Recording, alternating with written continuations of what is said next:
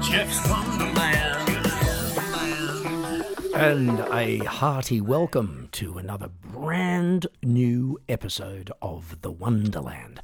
I'm Jeff Healy, and it's great to be back behind the mic. Although, as a piano entertainer, it's not a state I'm entirely unfamiliar with, although this mic is quite a bit different to the gig mic, as are the surroundings.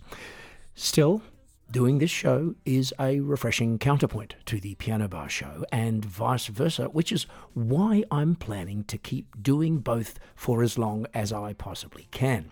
Because as we all know, it's better to be busy than bored. Which raises an interesting question, and it's this. Can a person be busy and bored at the same time? On one hand, it'd seem feasible enough, given that you could be performing an incredibly menial task like, say, shelling peas or marking homework or doing a stock take or falsifying a tax return, if you're an ex-president of the United States.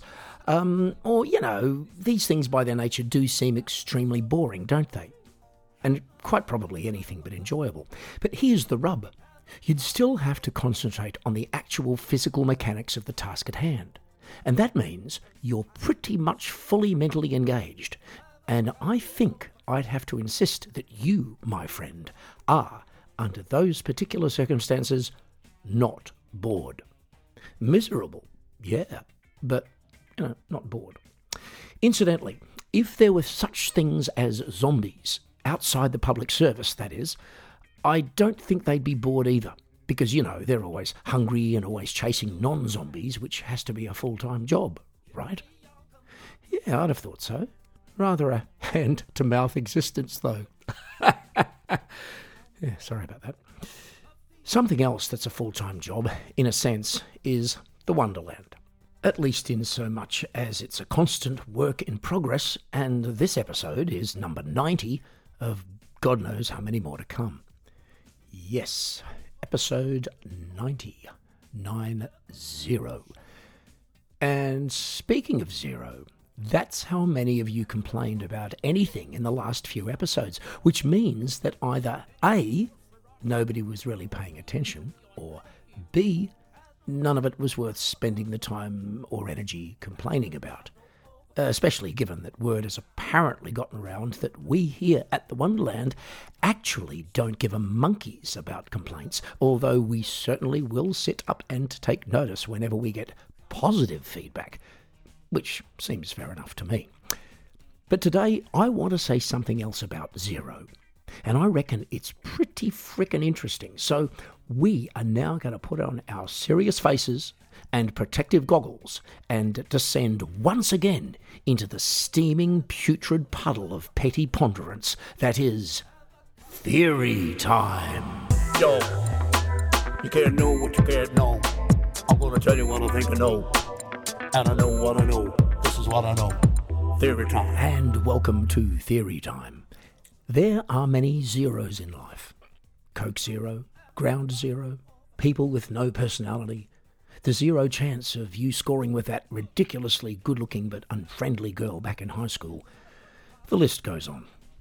But there's no zero like absolute zero, which a friend of mine recently alerted me to as one of the pillars of thermodynamics. And he advised me to go the full Google on the subject in order to get a rudimentary understanding of it, and thus another chance to appear intelligent should the opportunity arise to, as they say, take that informational bike out for a spin sometime. Actually, nobody says that. I just made that up. But I did read a bit about absolute zero, and what I can tell you is that it's a temperature. And you may or may not be surprised to learn that it's also very, very, very cold, as in about minus 273 degrees Celsius or minus 460 degrees Fahrenheit. Now, what's interesting about that is that it's theoretically impossible for a temperature to be any lower, hence the word absolute. But, you can bet your ass that science will keep trying, while, frankly, more important projects like the rectangular chicken continue to be neglected. I mean, seriously, what's more important, quantum mechanics or geometric food science? Huh? Anyway, look, it's also worth pointing out that absolute zero is also sometimes referred to as 0 Kelvin, as opposed to 0 Kevin, which is something else completely. You know, kind of like if we had a good times segment and he didn't turn up, which would be a bummer, but at least nobody would freeze to death. Anyway, look, having attempted to wrap my head around the practical ramifications of this big daddy of the quantum mechanics megachill, after about 4 paragraphs in Wikipedia, my brain froze over, and so I've now accepted that the likelihood of impressing anybody with my understanding of absolute zero is pretty much absolutely zero. The only thing I really learned is that it's something really cold and impossible to get to. Just like that girl back in high school. This is what I know. Theory time. And that's it for Theory Time, and we've now come to the musical relief part of the show, which this week is a song from one of my favourite German bands, The Mergers. Now, today's track is from their 2013 album, Monkey See, Monkey Do, and it has nothing to do with monkeys, but it's called All I Can Do. Take a listen. I don't get along with my changing fortune. I could never tell, but it feels alright. Maybe I'm amazed, it's a torture. But all I can do is start something new. You don't want to try, but you can't ignore it. Live a little lies that you've been told. All that I can try is not to get hit. But all I can do is start something new. All the time I'm trying to find a way to end my misery. Has there ever been a chance for me? All the time I'm trying to bring me down before I hit the ground. But I can change the way you work it out. I don't get along with my changing fortune. I could never tell, but it feels alright. Maybe I'm amazed, but it's a torture. But all I can do is start something new.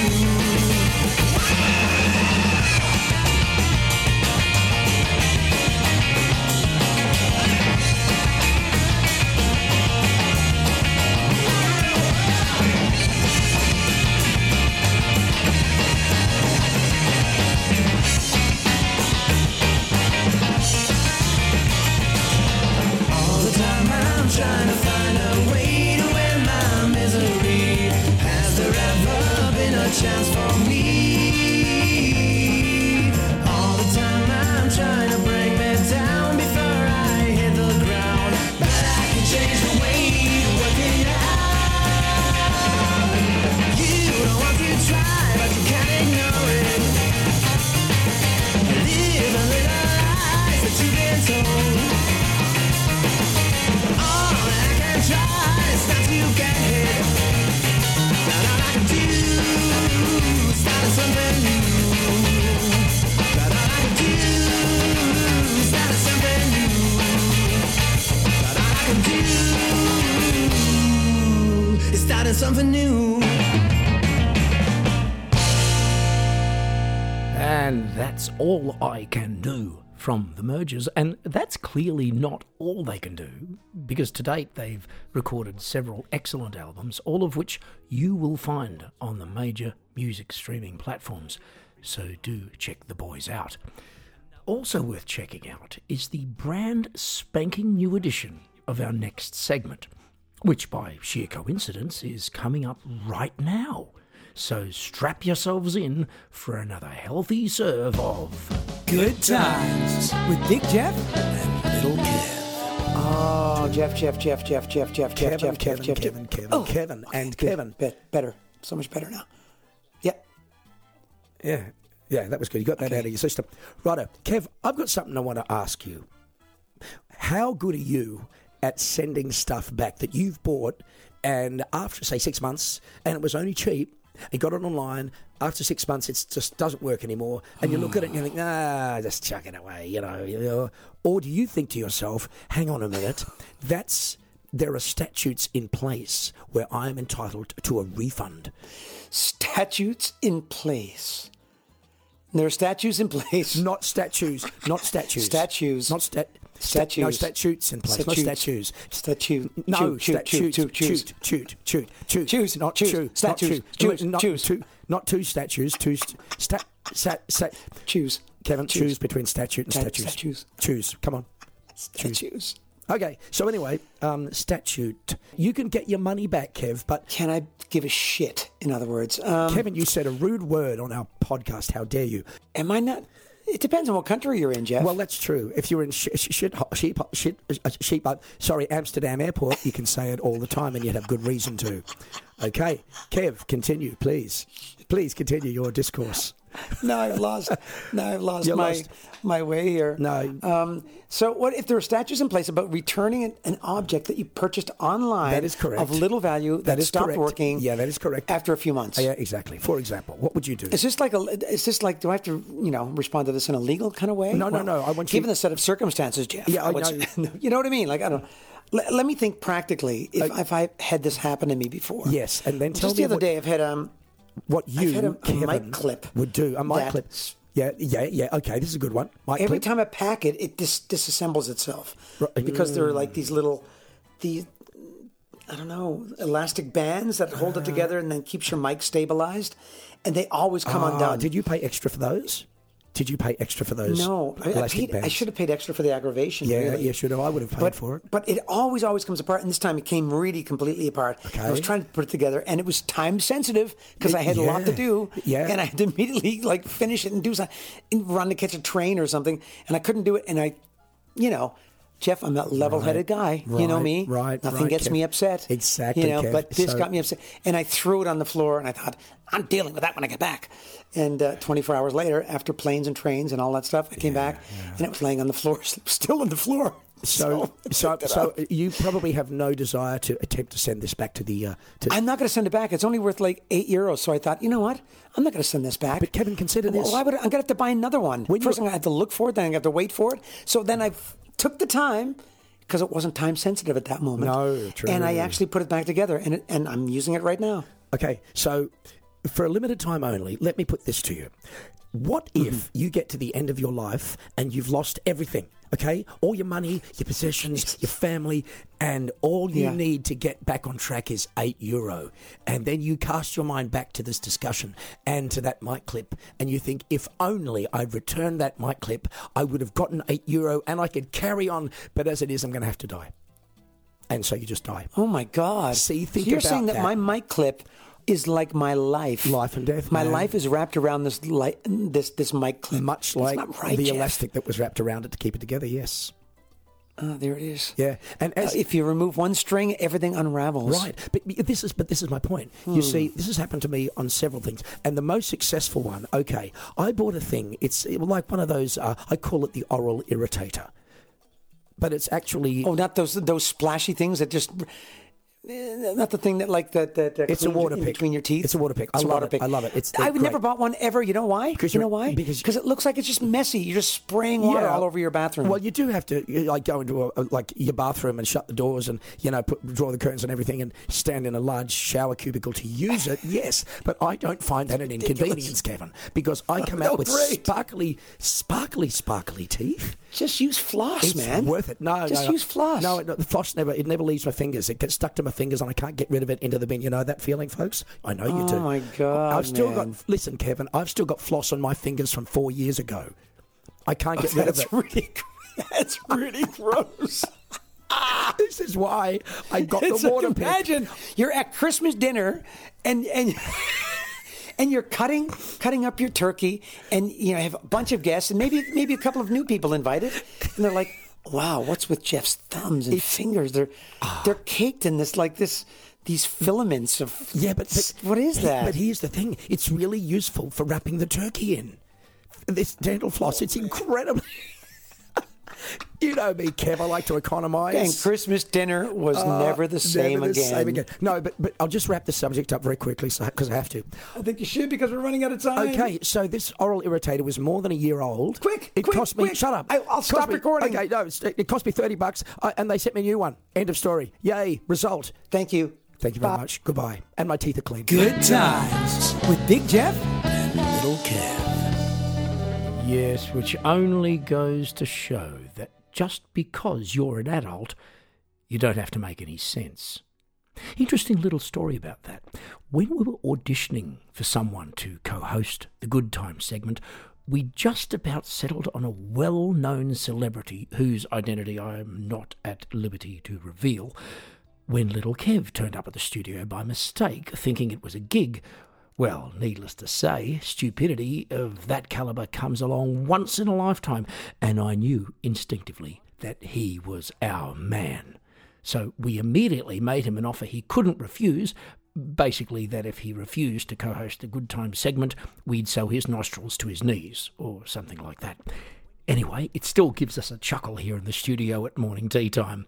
And as I say to Kev, you know, if we think he's getting out of line, punishment by death is always an option. And in the contract too, I believe. I have to check that. Anyway, look, quite conveniently, that brings us to our final segment for today. And it's none other than... Jeff's Thought of the Day. I was thinking about something. I think it was the thought of the day. I think it was the thought of the day. And welcome to Thought of the Day. You know, one of my favourite times to contemplate life and its great mysteries is when I'm travelling between piano bar gigs in Norway, and in particular, the 3-hour bus ride from Oslo to the town of Gull, or vice versa. Especially if it's a sunny afternoon and I don't have anything else to think about. It's a beautiful trip. I mean, you know, you're winding through lush, green, slightly mountainous countryside via about half a dozen country towns, and every now and then the bus will drive past a church with the requisite graveyard. And it's at that point that I'll start thinking not about religion, but about mortality. Now, the graveyards are usually lush and grassy, featuring headstones representing the symbolic final resting place of human beings, kind of like you and me, now missed or mourned or forgotten or whatever. And so then my Wonderland brain kicks into high gear and I start thinking about this. Not for the first nor the last time, and not in a sad, morbid or morose way, but just as a detached observer of the perfectly normal and inevitable phenomenon that it is. Death. Oh, death, where is thy sting? Well, in my view, that's a bloody good question from the biblical book of Corinthians, because once it's happened, I don't think there's any sting involved at all. Unless we're talking about the former lead singer of the Police, and he's quite a long way off being dead right now, if his tour schedule is anything to go by. But I digress. I think a great many of us spend a certain amount of time, from time to time, contemplating life, what it means, what it is, and why it is, and possibly also why one of our greatest fears, death, is also the only guarantee in life. Apart from taxes, according to British dramatist Christopher Bullock, who made that rather astute observation in one of his plays way back in 1716. Benjamin Franklin came up with a similar phrase, but not until 73 years later, which is what happens when there's no internet, I suppose. Here's the thing, though. Wouldn't you think that the absolute certainty of death would also make it the one thing in life that we'd be least likely to get freaked out about? I'd have thought so. Nevertheless, after many centuries of human civilization, it continues to be rather disturbing to most of us. One logical explanation for this fear is simply not knowing exactly what happens spiritually/soul-wise when we croak, something which organised religion has used as currency since approximately forever. But I think what bothers us about mortality is not just our own departure from this astral plane and the unknown bits to follow, but often more so the demise of other people, namely our loved ones, our friends, and our heroes. In other words, the people who have in some way helped to shape and define our current existence/incarnation. And in a nutshell, the thought of a life without them being around and our being a bit more on our own than before. Now, did we learn this, or is it instinctive? In either case, it does seem a tad counterintuitive. But as we know, emotion and intuition are not always reading from the same playbook, and I guess that's one of the many contradictions that makes us human, and quite lovable and special and interesting. So when each of us comes to what I like to call moving on time, let's crack a smile in the knowledge that there are very likely a few people out there whose existence will be rendered less enjoyable as a result. Serves them bloody right, the bastards. I think it was the thought of the day. And on that faux insulting and therefore cheery note, we wave farewell to Thought of the Day and this episode. My thanks to Little Kev for his ongoing and invaluable contribution to Good Times, and a huge shout out to those of you who made it through the entire segment today without actually stabbing yourselves in the eye with a rusty fork. Anyway, take care everyone, and short of legal action, a very large bribe or poison and gas attack, I'll be back in 2 weeks and talking to you once again on a brand new episode of The Wonderland.